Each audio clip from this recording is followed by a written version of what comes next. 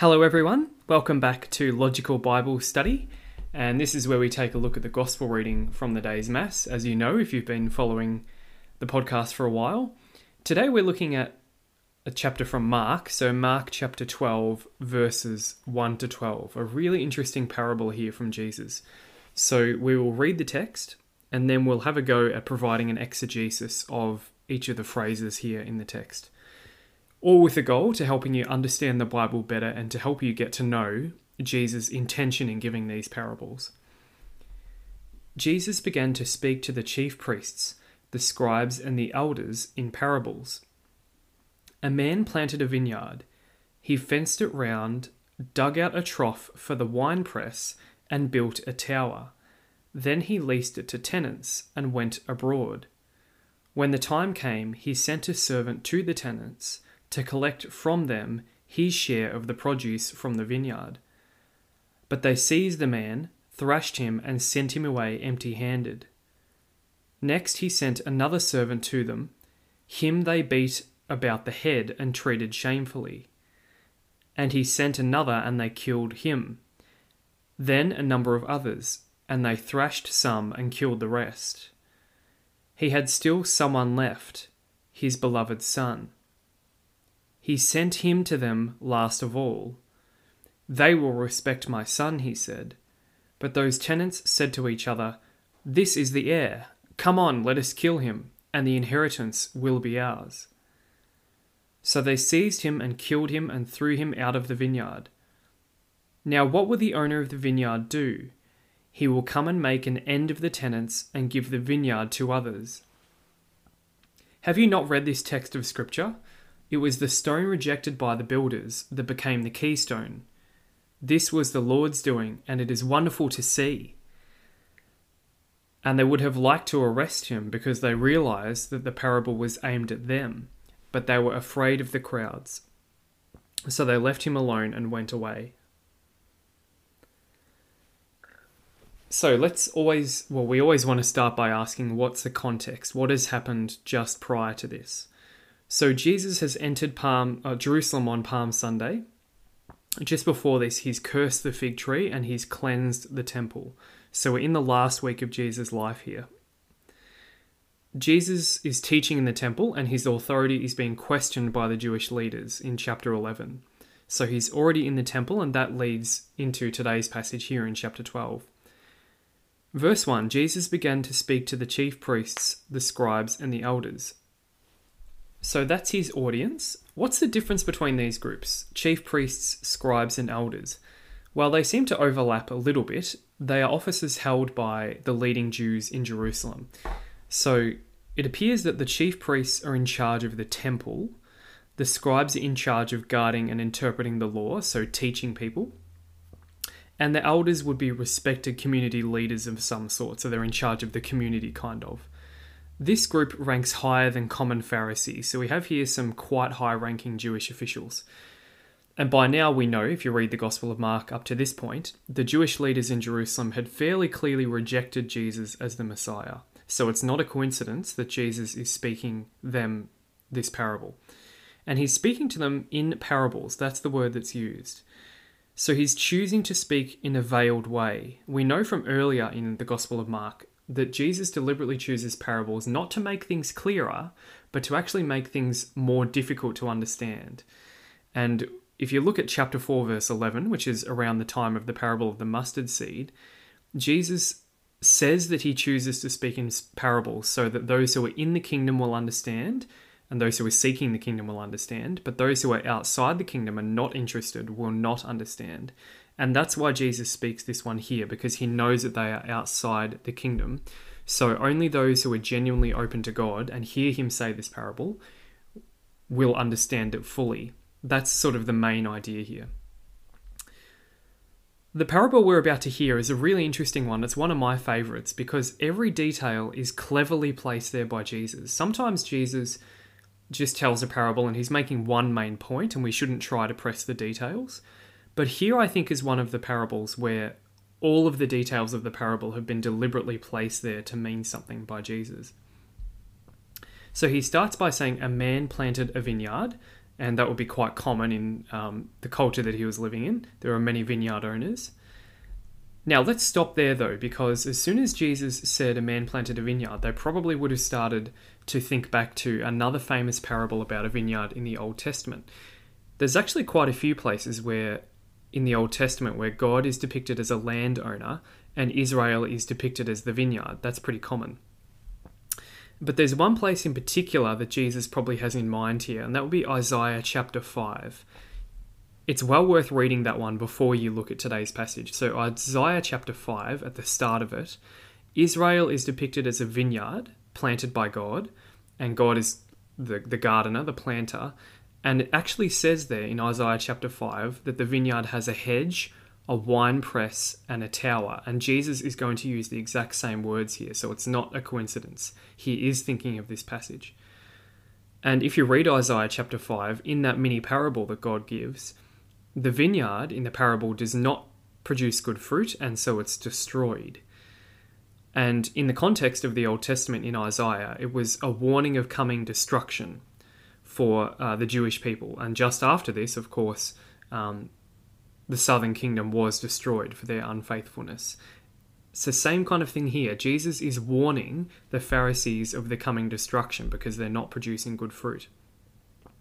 So let's look at a few of the little phrases he uses here. Jesus says, the man fenced it round, so he protects his vineyard.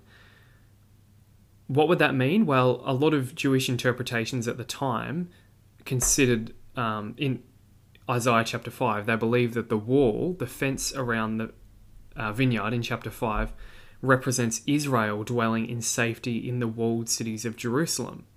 And here Jesus is giving the parable in Jerusalem, so that's probably not a coincidence. Jesus goes on, they dug out a trough for the winepress. So the idea is the vineyard owner is doing everything he can to make it a fruitful vine. He built a tower, and so the tower is there so it can be watched over and managed effectively. Some Jews interpreted the tower in Isaiah chapter 5 to represent the temple, which is interesting. The basic idea is the landowner in Jesus' parable here does everything he can to look after the vineyard, just as God has done everything he can to extend grace to Israel over the centuries. This is a parable about Israel. Jesus goes on, the man leased it to tenants, and that was pretty common in that culture. If a vineyard owner was going away, he would hire people to look after the vineyard in his absence. So this is a clear reference to the Pharisees and to the other Jewish leaders. Their job has been to watch over the Jewish people on behalf of God. And then the man went abroad, or as other translations have it, he went into another country. And that's what vineyard owners would often do. They're often wealthy businessmen, so they would go abroad to keep doing business, and they would trust others to make it productive while they are away. So you'll probably start to see some parallels here with how God has worked over the centuries. Verse 2, when the time came, so the time there refers to the time for collecting fruit at the harvest. According to the Old Testament, that would occur at each harvest beginning with the 5th year after planting. You can see that in Leviticus 19 if you're interested. So every year at harvest time, the vineyard owner would send messengers to go and collect some of the produce. So that's what he does here. He sends a servant to the tenants. So the vineyard owner is sending a person as a representative of himself to go and check on the harvest. What's this referring to in terms of Jesus' metaphor? Clearly it's talking about their prophets. It's talking about how God has sent prophets to the Old Testament people over time, through the centuries. Why is he sending these messengers? Well, Jesus tells us he sends the servants to get from them his share of the produce of the vineyard. So when the landowner plants the vineyard, it's not just for fun. He actually wants it to produce good fruit. That's the purpose. So tenants in that culture were expected to give an agreed portion of their crop to the owner. So the owner is the main one who should be getting all the fruit, but the owners would let the tenants take some. But of course, most of it is owned by the owner, and he has a right to most of the fruit. Think about how that relates to God. So God put Jewish leaders over Israel, and he expected that they would guide Israel into producing good fruit or good works. That's God's intention in calling a people to himself. Verse 3, but they seized the man, thrashed him, and sent him away empty-handed. So the vineyard owner sends a messenger to get the fruit, but the tenants, they assault the messenger. Why would they do that? Well, in the context of the parable, the tenants probably don't want the master to find out that they haven't been looking after the vineyard very well. That's why they don't want the messenger to be able to make it back to them, possibly. Or it could also be, and this is more likely, that they just want to keep the fruit for themselves. They're just being selfish. Verse 4, next he sent another servant to them. Him they beat about the head and treated shamefully. And he sent another, and him they killed, and then a number of others, and they thrashed some and killed the rest. It's quite a graphic parable, isn't it? This is a really clever reference Jesus does here to the way the Jewish people continually treated the prophets. God continually sent them messengers to check on the harvest, to check on the Jewish leaders. And pretty much every time God sends a prophet in the Old Testament, the prophet comes with a message of repentance. And almost always the Jewish establishment rejects the message of the prophet, and quite often they actually kill the prophet. So it's a really good parable of showing exactly what the Jewish leaders really did do to God's messengers. Verse 6, Jesus continues the parable. He had still someone left, his beloved son. So that the landowner has a last resort. It's his son. Now, he's probably reluctant to send his son to the tenants because he knows there's a good chance that his son is not going to come back.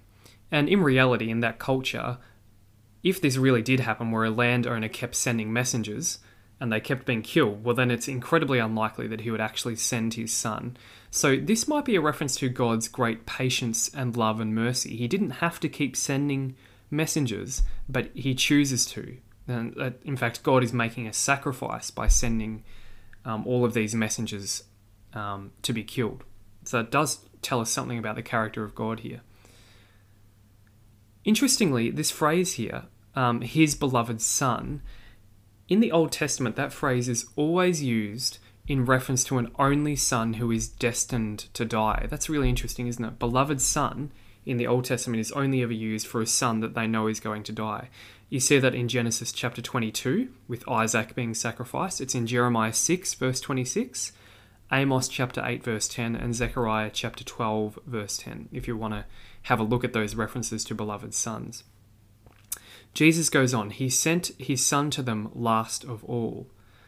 Now the word here, last of all, is actually eschaton. So it has this idea of time, and it's a subtle reminder that the coming of Jesus signifies the fullness of time. He sent his son to them in the fullness of time. They will respect my son, he said. Why does the landowner think that? Well, think about how sons and fathers worked in that culture. So in first century Jewish culture, the son was considered to be the best representation of the father. Essentially, they were considered to have the same human or the same nature.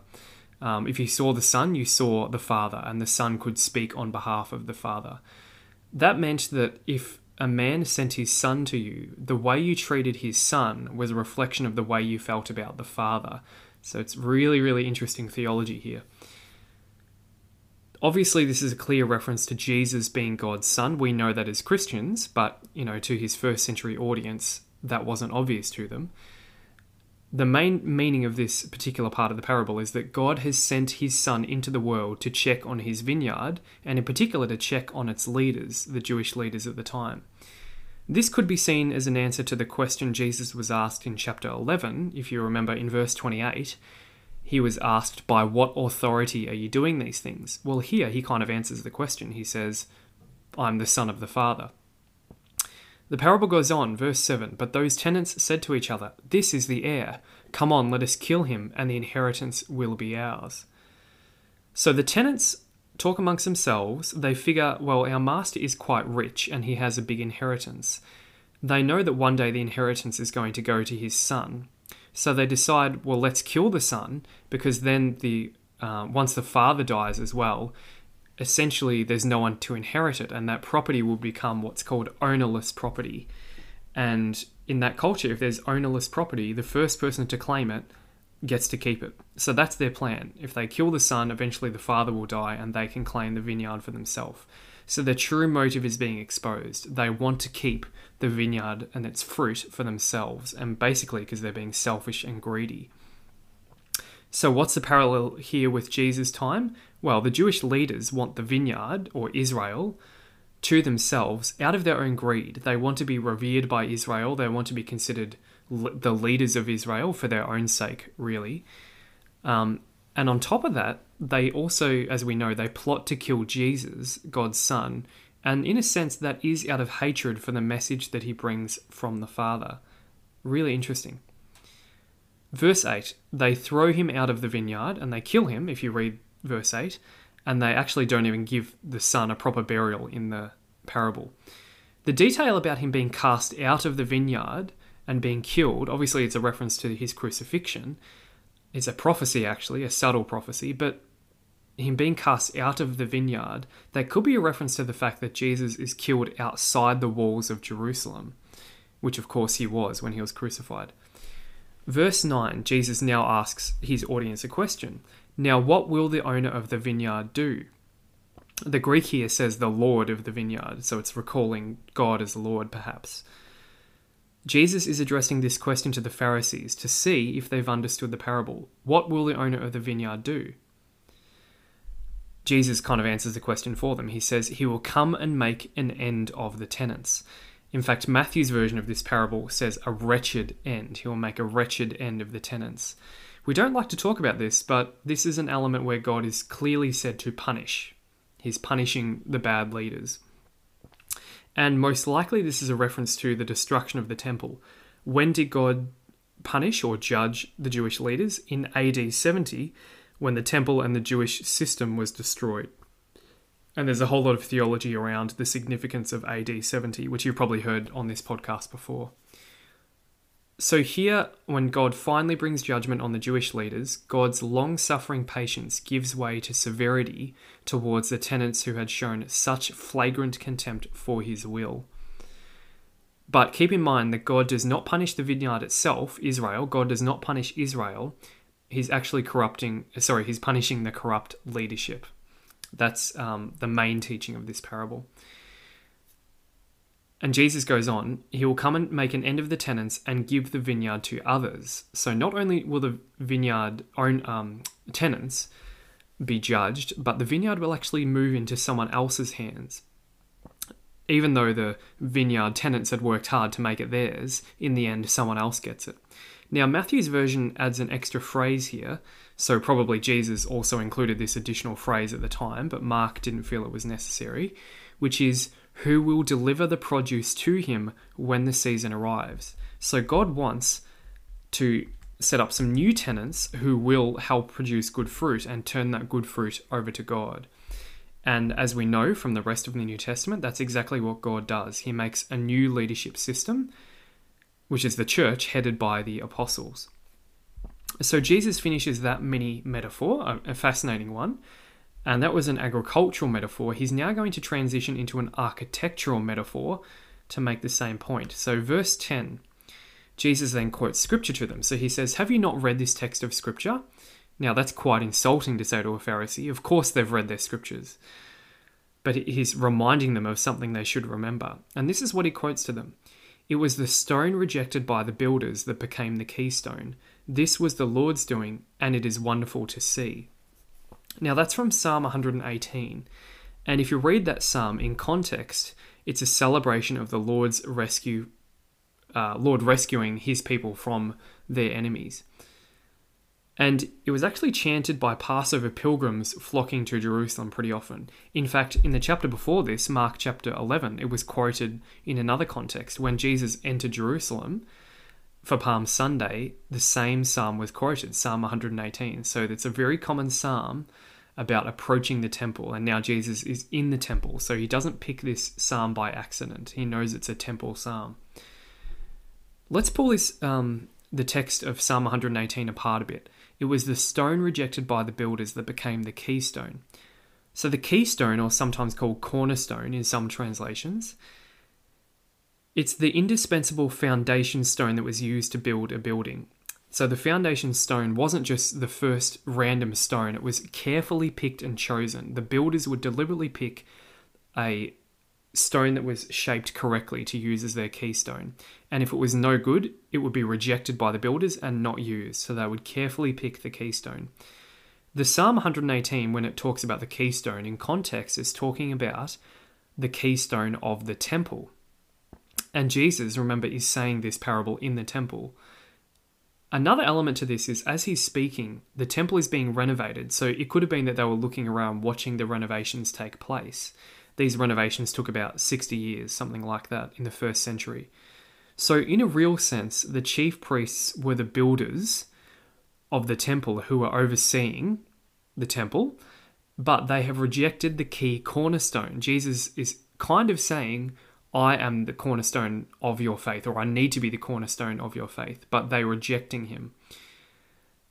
This, it might seem like a bit of an obscure psalm to quote, this keystone psalm, but it actually comes up a whole lot. If you know your New Testament, it's one of the main psalms that's quoted in the rest of the New Testament for showing the significance of Jesus and his death on the cross. So that's quoted in Matthew 21, verse 44, Luke 20, verse 17. It's in the book of Acts, chapter 4, verse 1, and in 1 Peter 2, verse 7. This idea of Jesus being the cornerstone keeps coming up over and over again.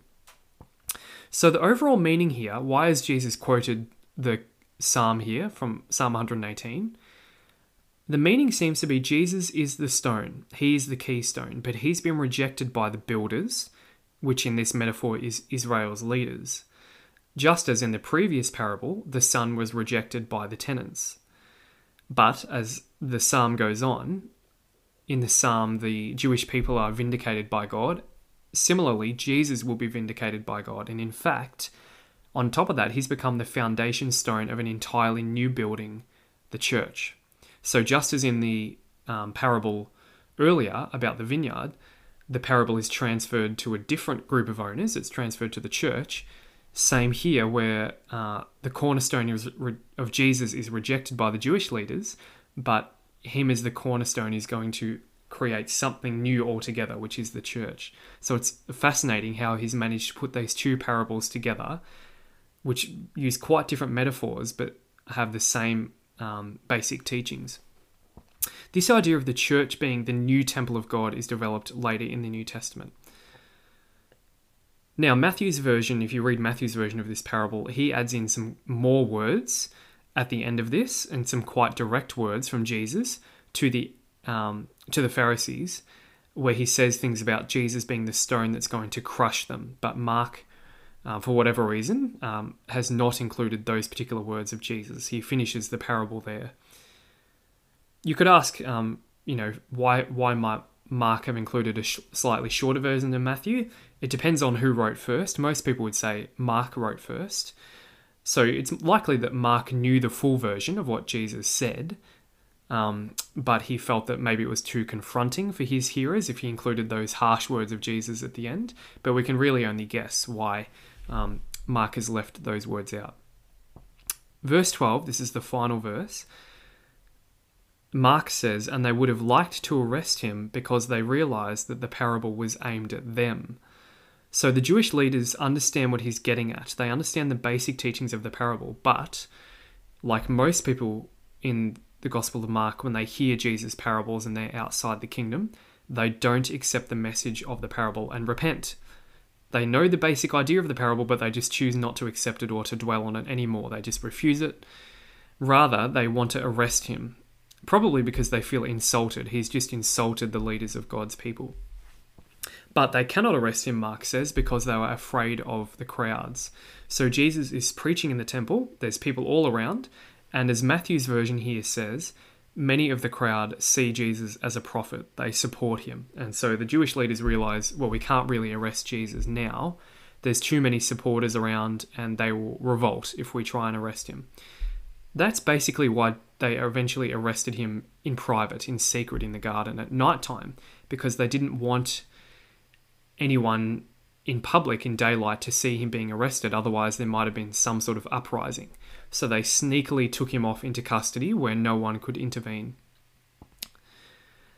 That's the end of our text today. So if you're listening on a weekday, then chapter 12 will continue for you in this podcast in the coming days. It's a fascinating passage today, isn't it? You can see why it's one of my favourite parables. It's really a fascinating one to unpack. Now, usually we would do look at the catechism paragraphs that link to this passage, but there aren't any that link to Mark's version of this parable, although there are some that link to Matthew's version. So we'll finish it there for today. Thank you for listening. Hope you learned something new. And as always, please think about some people in your life who might benefit from hearing these exegeses so we can help the podcast grow and reach more people. Thank you. Please tune in again tomorrow.